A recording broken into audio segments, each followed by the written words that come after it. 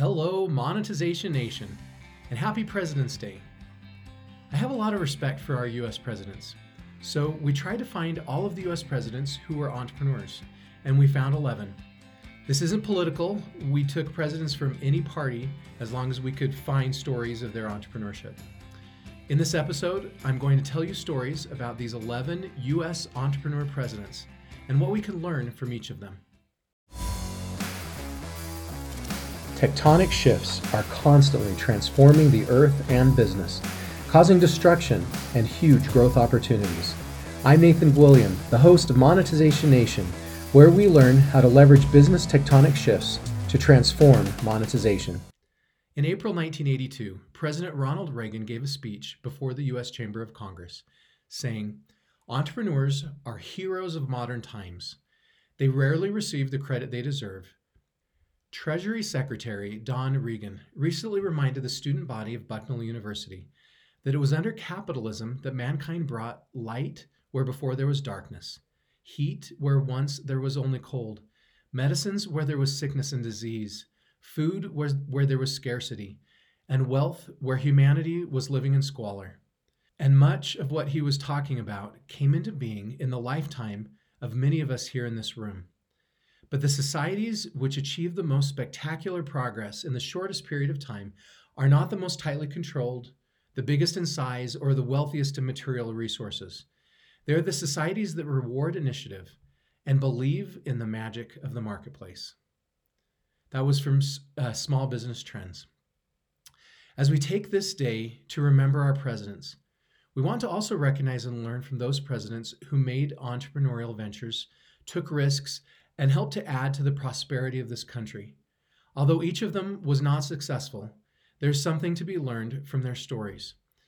Today we will be recognizing 11 U.S. entrepreneur presidents along with their challenges, resilience, and success.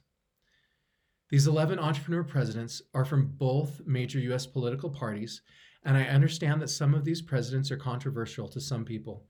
By including them in this article, I'm not endorsing their political views. Instead, I'm trying to learn and teach what I can from their experiences as entrepreneurs, regardless of their political party. Number one on the list is George Washington, our first president. He said, "The harder the conflict, the greater the triumph." While most presidents were entrepreneurs before they took office, President Washington didn't become an entrepreneur until after his final term as president. For much of his childhood, Washington lived on a farm in Mount Vernon, Virginia, which was later inherited by his half-brother Lawrence. When Lawrence passed away, Washington leased it from Lawrence's wife and inherited it in 1761. He later renovated the estate into a mansion, gardens, and a place to lay his family tombs, shops, barns, and various living quarters. Washington even turned a large portion into farms, with wheat being his main harvest. He then packaged the wheat and created GW flour, one of the very first branded food products, which was then exported throughout the United States and Europe.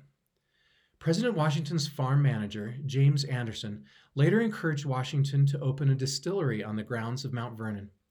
And with just a boiler and 5 copper stills, the 2,250 square foot distillery became profitable almost instantly.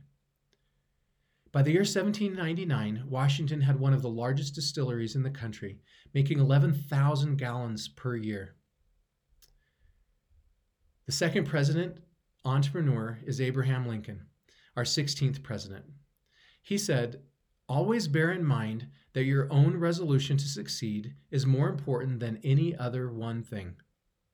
In 1833, and at the age of 23, President Lincoln and his friend William Berry opened up a general store called Lincoln Berry in New Salem, Illinois. Many sources say that they were not very successful, as they purchased inventory from other stores on credit and then made a profit by reselling the items. Although the economy was doing very well at the time, the location of their store wasn't ideal, as the town stopped growing. Lincoln had to sell his share of the store as a result, and after Berry died, Lincoln received his $1,000 debt. This resulted in Lincoln's bankruptcy. Over 17 years, soon-to-be President Lincoln was required to pay his creditors back. Ondeck said, "Despite it all, Lincoln was known to rise triumphantly out of failure.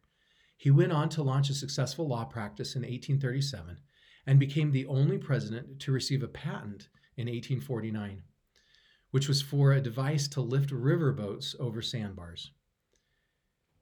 President Lincoln said, "The best way to predict your future is to create it." The third president entrepreneur is Andrew Johnson, our 17th president. He said, "I realize there are people out there who can beat me and want to beat me. And unless I continue to innovate and evolve, I'm going to learn a painful lesson from someone who has." Before becoming president of the United States and running political campaigns, President Johnson was a very successful tailor and real estate owner. His mother was also a very talented seamstress who helped Andrew find an apprenticeship in Greenville, Tennessee, when he was only 18 years old. His talents with tailoring flourished. He opened up a shop in 1826, which became very successful, and he started investing in real estate from there. A fun fact about President Johnson is that while working at his tailor shop, quote, "it eventually became a gathering place for political debate, and Johnson held his first meetings as an alderman or an elected member of the municipal council in 1829. The fourth entrepreneur president is Warren Harding, our 29th president. He said, "America's present need is not heroics, but healing, not nostrums, but normalcy, not revolution, but restoration." President Harding was raised in a family that found interest in the newspaper. He eventually attended school at Ohio Central College, and there, according to an article by Business News Daily, he studied the newspaper trade in college after dabbling in teaching insurance and law, and graduated at the age of 17. 2 years later, he and several partners purchased the Ohio newspaper, the Marion Star, for only $300 while it was near bankruptcy. Their biggest challenge was owning a Republican newspaper in a Democratic area. But Harding completely turned things around with his wife's help in managing the newspaper. The Marion Star eventually became, quote, "the city's official daily newspaper," unquote.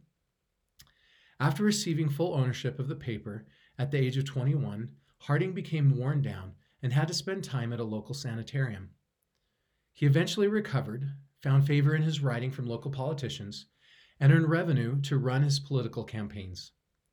He was a very successful businessman, and after being in the newspaper business for 39 years, he was able to sell the newspaper before dying in 1923 for $550,000, which is the equivalent of $7 million today. Nick Shark said that today, the business from the newspaper in Ohio called the Marion Star is still alive and owned by the Gannett Company, a publicly traded media holding company. The fifth entrepreneur president is Herbert Hoover, our 31st president. He said, "Competition is not only the basis of protection to the customer, but is the incentive to progress." At the age of 40, Herbert Hoover became a millionaire. He found success from his labors by being diligent and resilient. When Herbert was 9 years old, he became an orphan, along with his 2 siblings. His uncle eventually took them in, but according to an article by Miller Center, the younger Hoover was shy, sensitive, introverted, and somewhat suspicious, characteristics that developed at least in part in reaction to the loss of his parents at such a young age. Although he had average to failing grades except for math, Hoover was determined and attended Stanford University. He worked in the clerk's registration office to pay for tuition and began using his entrepreneurial skills by creating a student laundry service. After graduating college with a geology degree, he got a job with Bewick Mooring and Company, working 70 hours per week in a gold mine, pushing carts. Hoover then left to start his own mining consulting business called Bermsey Silver Mines, which focused on reorganizing failing companies and finding investors to pay for developing new mines. His company quickly employed 175,000 employees, and the success that he built with his company earned him the title of Doctor of Sick Mines. By the time he was 40, his wealth had grown not only from his company, but from publishing a leading textbook on mining engineering. Other entrepreneurial successes he had included inventing a process to extract zinc that had been lost and starting up a zinc corporation. Our sixth entrepreneurial president is Franklin Roosevelt, the 32nd president. He said, "The country needs, and unless I mistake its temper, the country demands bold, persistent experimentation. It is common sense to take a method and try it. If it fails, admit it frankly and try another, but above all, try something. At the age of 39, Franklin Roosevelt became ill with many symptoms, including paralysis of his legs. Although he was first diagnosed with paralytic poliomyelitis, his symptoms were shown to be more consistent with Guillain-Barré syndrome. Despite his physical circumstances, he refused to accept that he would be permanently paralyzed. He became president in 1933, but before his political endeavors, he founded a hydrotherapy center in 1926 for the treatment of his disease, according to the Freedom Voice blog. It became known as the Roosevelt Warm Springs Institute for Rehabilitation and still operates, serving about 4,000 people each year with all types of disabilities. The seventh entrepreneur president is Harry Truman, our 33rd president. He said, "I studied the lives of great men and famous women, and I found that the men and women who got to the top were those who did the jobs they had in hand with everything they had of energy and enthusiasm and hard work." Due to medical issues, President Truman is the only president elected after 1897 who did not earn a college degree. He then served in France during World War I, and upon returning home, Truman and his wartime friend Eddie Jacobson opened a men's clothing store in Kansas City, Missouri, which was successful for 3 years before failing due to the post-war recession. After his shop went bankrupt, it took him 15 years to pay off his share of the firm's debts. Nevertheless, the store established Truman's reputation as a respected businessman, which in turn set him on the path to civic engagement. That quote was from Ondeck. This new path paved the way for greater success in other offices. According to the same article by Ondeck, he even joined the Triangle Club, which is an association of businessmen committed to improving the city, and became involved in activities with the American Legion. The eighth entrepreneur president is Jimmy Carter, the 39th president. He said, "It's not necessary to fear the prospect of failure, but to be determined not to fail." When President Carter was 10 years old, he stocked his family's peanut farm with produce and took it to town to be sold. He continued to save the money he made, and by the age of 13, quote, he bought 5 houses around the plains which the Great Depression put on the market at rock bottom prices. He then rented the homes to families in the area, unquote. That was the source Abby Connect. The risk of losing the 2,500-acre peanut farm became very high when his father died of cancer in 1953. According to an article by Entrepreneur, Carter then returned home from the Navy to manage the struggling peanut farm.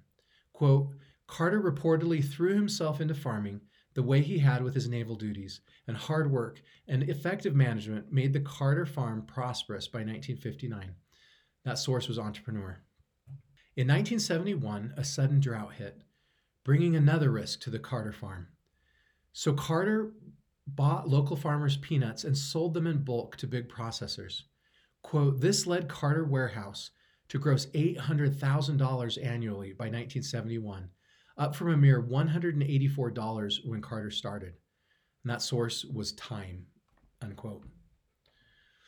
The 9th president entrepreneur is George H.W. Bush, our 41st president. He said, "No problem of human making is too great to be overcome by human ingenuity, human energy, and the untiring hope of the human spirit." President George H.W. Bush found much entrepreneurial success from the oil industry after graduating from Yale with an economics degree. He first started in oil as a salesperson for Dresser, then later formed a partnership with his neighbor, John Overby, and created the Bush-Overby Oil Development Company in 1951. Due to family connections, the company was financed with nearly $500,000 from Bush's uncle. The success of the company grew, and in 1954, Bush-Overby Oil controlled 71 wells, which produced 1,250 barrels of oil per day. By 1953, their company then merged with another independent oil company to create Zapata Petroleum, of which Bush became president. After years of growth, and in 1966, Bush was able to sell his holding and made about $1 million doing so. He said, "Be bold in your caring, be bold in your dreaming, and above all else, always do your best." The 10th entrepreneur president is George W. Bush, our 43rd president.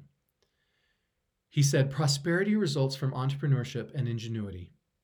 George W. Bush earned his bachelor's degree from Yale and then became the first U.S. president to earn his MBA, which he received from Harvard. After school, he followed in his father's footsteps in the oil industry, but took a different approach as he, quote, searched mineral right titles in county courthouses around West Texas, and then would see if the owners would lease those rights to oil companies. That, unquote, that source was Time magazine.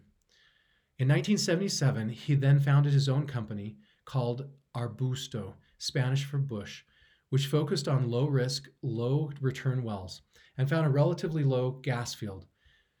Eventually, the price of oil dropped, and their company became very high risk. Spectrum 7 Energy Corporation jumped in and rescued their company, merging the two in 1984 with Bush as the CEO.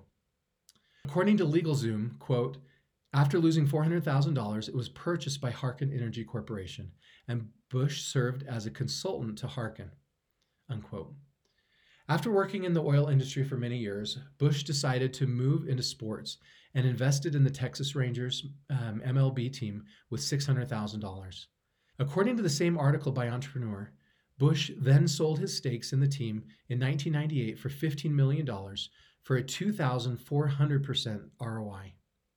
The 11th entrepreneur president is Donald Trump, our 45th president. He said, as long as you are going to be thinking anyway, think big. Donald Trump is a real estate guru. He studied real estate investment at the University of Pennsylvania Wharton School and invested in Philadelphia real estate while studying there. He took over his family's company to develop it into an international brand, and according to Abbey Connect, in the 1970s he began branching into Manhattan skyscrapers and renamed the company Trump Organization. He's built luxurious hotels such as the Grand Hyatt Hotel and Trump's Plaza, Trump's Tower on Fifth Avenue, as well as the Trump headquarters. In the 1980s, he started placing casinos in Atlantic City, adding to Trump Plaza and Trump Castle. In 1980, he even opened up his own Trump Taj Mahal, known as his own eighth wonder of the world. According to Time, Trump appears to own or control more than 500 businesses in some 24 countries around the world. He's been very successful, but has had several bankruptcies. Amidst his many businesses all over the world, he's also published books, opened up golf and hotel resorts, owned beauty pageants, and controlled his own branded products such as Trump Steaks, Trump University, Trump Shuttle, and Trump Success Eau de Toilette. I'm sure I said that wrong. He said, get going, move forward, aim high, plan a takeoff. Don't just sit on the runway and hope someone will come along and push the airplane. It simply won't happen. Change your attitude and gain some altitude. Believe me, you'll love it up here. Here are some of my key takeaways from this episode. Number 1, President Washington said, the greater the conflict, the better the triumph. We savor the hard-won victories even more. Number 2, President Lincoln taught us to not let failure stop us. Perseverance is a key attribute of successful entrepreneurs. Number 3, President Johnson taught us that unless we continue to innovate and evolve, we're going to learn a painful lesson from someone who has. This is so true with tectonic shifts. Number 4, don't be afraid to take risks. Be determined. Don't get caught up in the circumstances and press forward as President Harding did. Number 5, current circumstances will not remain forever. Diligence and resilience go a long way, as President Hoover has proven. Number 6, President Roosevelt encouraged us to be bold and persistently experiment. Try something. If it fails, pivot or move to something else. Number 7, President Truman taught that those who made it to the top were those who did the work with enthusiasm and everything they had. Whatever we do, we should do our best and give it all we have. Number 8, President Carter taught us that we don't need to be afraid of failure. We just have to be determined not to fail. Number 9, President George H.W. Bush taught us to be bold in our caring and dreaming. Number 10, President George W. Bush taught us that prosperity comes from entrepreneurship and ingenuity. Number 11, President Trump taught us to move forward, aim high, and create a plan. We shouldn't wait around for others to do the work for us or make things happen. Did you like today's episode? then please follow these channels to receive free digital monetization content. Number 1, get a free monetization assessment for your business, read our blog, or subscribe to the Monetization e-magazine at monetizationnation.com. Number 2, subscribe to the Monetization Nation YouTube channel or podcast. Number 3, connect with Nathan on LinkedIn. And number 4, follow Monetization Nation on Instagram or Twitter. If we desire monetization we have never before achieved, we must leverage strategies we have never before implemented. I challenge each of us to pick one thing that has resonated with us from today's episode and schedule a time this week to implement it to help achieve our monetization goals. Do you know of any other entrepreneurial presidents or stories of president entrepreneurs that I missed? Please join our private Monetization Nation Facebook group and share your insights with other digital monetizers. Thanks for joining us for this episode. I hope you have a fabulous day. Do you want to become a better digital monetizer? To receive great monetization stories and secrets, please go to monetizationnation.com and join free. And if you liked today's episode, please subscribe to the show and share it.